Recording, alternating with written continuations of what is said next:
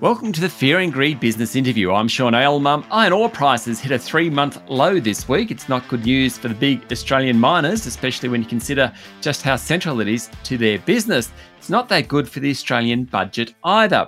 At the same time, BHP has had to cut the value of its Brazilian assets. Also, it's written down some of its Australian nickel operations.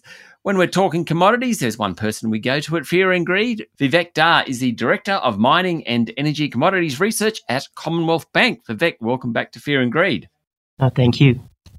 So companies reporting, the miners reporting at the moment, we thought we won't go through the companies per se. We're just interested in where commodities are up to at the moment, because obviously the price of commodities have such a major role. And we saw with BHP's earnings, 77% of its underlying earnings actually came from iron ore, for example. So big chunk of it. So can we run through some of the commodities and just think about the outlook, particularly given a few moves from China in the last few days as well? So let's start with iron ore. It's the big one. We export more iron ore than anything else. What do you think will happen to iron ore prices going forward, given where they are at the moment? Sure. So look, in terms of a view of iron ore, we actually started the year quite pessimistically on the outlook. We saw prices lift above $140 a ton at the very beginning of this year. And since then, it has actually come off. And this week, it has been a more material decline. And we're just north of $120 a ton now. Now, in our view, a more reasonable level for prices is about $100 to $110 a ton. And the reason why we have maintained our pessimism has come down to what is happening with steel mills in China. In particular, what is happening with their margins. Now, these margins have turned quite negative. And the last time that they were this negative, we actually saw iron ore prices crash. This was all the way back in June and July 2022, and it fell below $100 a ton. So because of negative steel mill margins, we think the outlook for iron ore is something closer to $100 to $110 a ton. And so from spot levels, that suggests downside. Okay, having said all that, iron ore prices, even at that $100 to $110 a ton, still are historically fairly high, aren't they? Because over the very long term, they've been much lower than that. And I suppose I'm just basing that on what Treasury forecasts have sort of said for years and years. Yeah, look, if you look at Treasury forecasts, I would say that's more of a budget view as opposed to a forecast view.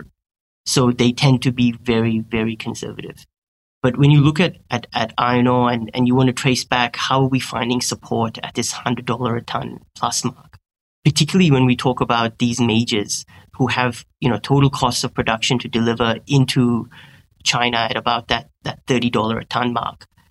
These incredible margins that they're achieving, right? But the real reason why we're at this $100 a ton plus mark has been that Vale, one of the biggest producers of iron ore, they had a dam collapse all the way back in January 2019. And what has filled the gap because of their fall in production has been higher cost supply. And therefore, we have seen markets have to accept higher prices. So hence, 100 to 110 makes sense for us. But if you take away that high cost supply, you could justify materially lower prices. But that's where the market is right now. Okay, can we talk about coal, which sort of is a forgotten commodity in many ways in Australia? We had a couple of years ago, some of those coal companies did incredibly well off the back of really high prices. That's come off now. What's the outlook for coal, our second biggest export commodity?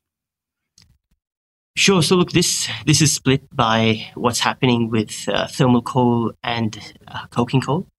But when we look at, say, something like coking coal, our reasonable price, we would assume, is about, say, $200, $250 a ton. Now, when we look at coking coal, we think that one of the biggest drivers of this market over the medium term, and which is increasingly the case even in the short term, is India. So while India is building out its steel sector and it's quite significant, they have big ambitions to be a larger steel producer. Now, they have iron ore to meet what they need to produce in terms of steel, but they don't have high quality coking coal. So as a result of that, they are emerging as a key buyer of not just Australian, but global coking coal. And this is something that is going to keep prices well supported in our view this decade in terms of the outlook of coking coal. In terms of the decarbonization of steel, it is a very challenging industry to really decarbonize and move away from coking coal. And really speaking, we'll have an idea of which decarbonization technology wins the race probably by 2030 at the earliest. So it is, coking coal still has time, and it still has needs in the market, and that's how we're viewing that space. When it comes to thermal coal, we've seen this market really marry up with what's happening in LNG markets. So both coal and LNG, they compete in the power space. So for marginal power generation, particularly in Asia. And so what happens with LNG prices tends to then have a flow-on impact on thermal coal prices. So in terms of your outlook for thermal coal, it's actually probably going to be tied to what happens with Europe's gas situation in coming years. And so what we've seen so far is Europe has had more than enough gas, and that has weighed more heavily on thermal coal.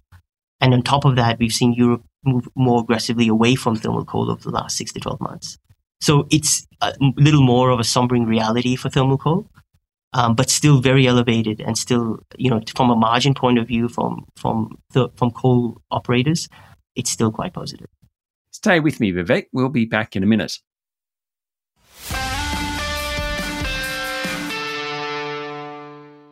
My guest this morning is Vivek Dar, Director of Mining and Energy Commodities Research at Commonwealth Bank. Okay, we've gone 6 minutes into this interview and not mentioned nickel or lithium, which I reckon is a pretty good effort. However, nickel and lithium, what's going to happen? Will there be a recovery? I mean, we have seen the government step in and try and support, I think it's nickel prices. We have seen lithium miners closing or mothballing mines. Where are we going with those two commodities? So nickel, it's a very complicated picture. But if I had to say what is the difference amongst a number of commodities, or basically, and in particular nickel, is that it is facing a structural change in terms of how nickel is supplied. What we're seeing coming out of Indonesia has been nothing short of just incredible and game-changing. They have completely reworked supply to the point of being able to supply the required nickel for the battery sector, right? In a way of using a certain type of nickel ore, which no one really thought they would be capable of doing at the low cost that they've managed.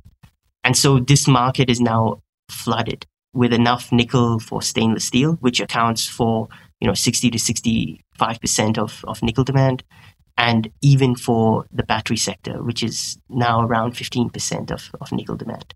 So when we look at nickel, I'd say Indonesia has completely done a step change. And the biggest concern that we have right now is all your long run price assumptions for nickel are being revised down lower, just given that everyone is now factoring in what Indonesia has put in. And that puts enormous pressure on Australian supply and whether Australian supply can compete in an environment flooded with that Indonesian nickel. And lithium? So look, lithium, I would say it is more on the cyclical side. This is, an incredible boom and bust story. And it's really the story of what happens with nascent commodities, when it starts emerging. The issue here, though, is, we do expect nickel and lithium, but lithium in particular, the recovery to happen. The problem is that you have a lot of supply waiting in the background. Right now, demand has slowed for lithium. That's been clear. But when we talk about slowdown, like, I'll take China, for example. We're taking EV sales for, say, 80% year on year in 2022. In 2023, it was 25% year on year. Now, that's a slowdown. But you take 25% year on year, if it was any other market.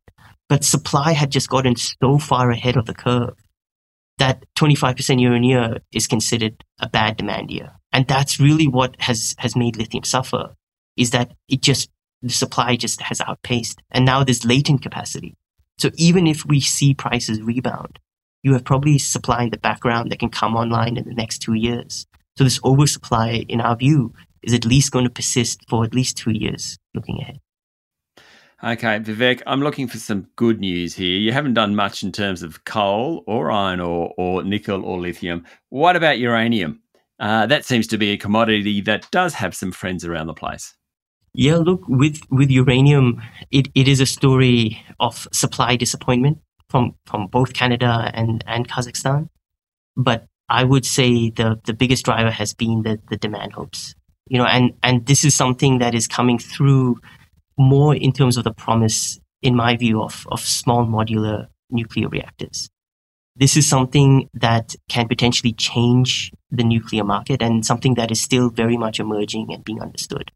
But the demand potential from that part of the market is what could really cause a supply-demand imbalance. But I would say that the key reasons, particularly of late, that we've seen prices rise has been that supply just hasn't been able to match expectations. And that's what's tightened this market more than otherwise. So yeah, uranium has been a standout from that perspective. Okay, so I mean, in my following of this as a reporter, we have talked about super cycles in commodities.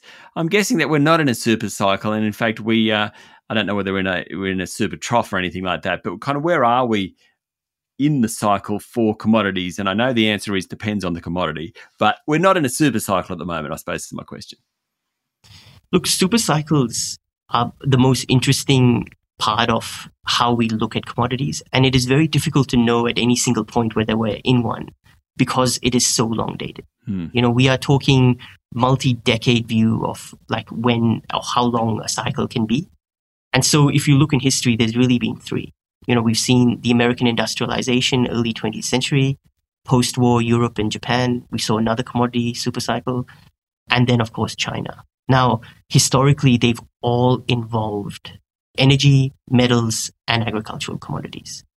When we talk about a super cycle today, we are talking about exceptionalism because we are not saying every commodity, we are saying the ones needed for the energy transition. So we're saying no to oil and your typical fossil fuels, and we're saying yes to things like lithium, nickel, copper, aluminium, a lot of these metals that are needed in the transition. And so this is now where the market is positioning.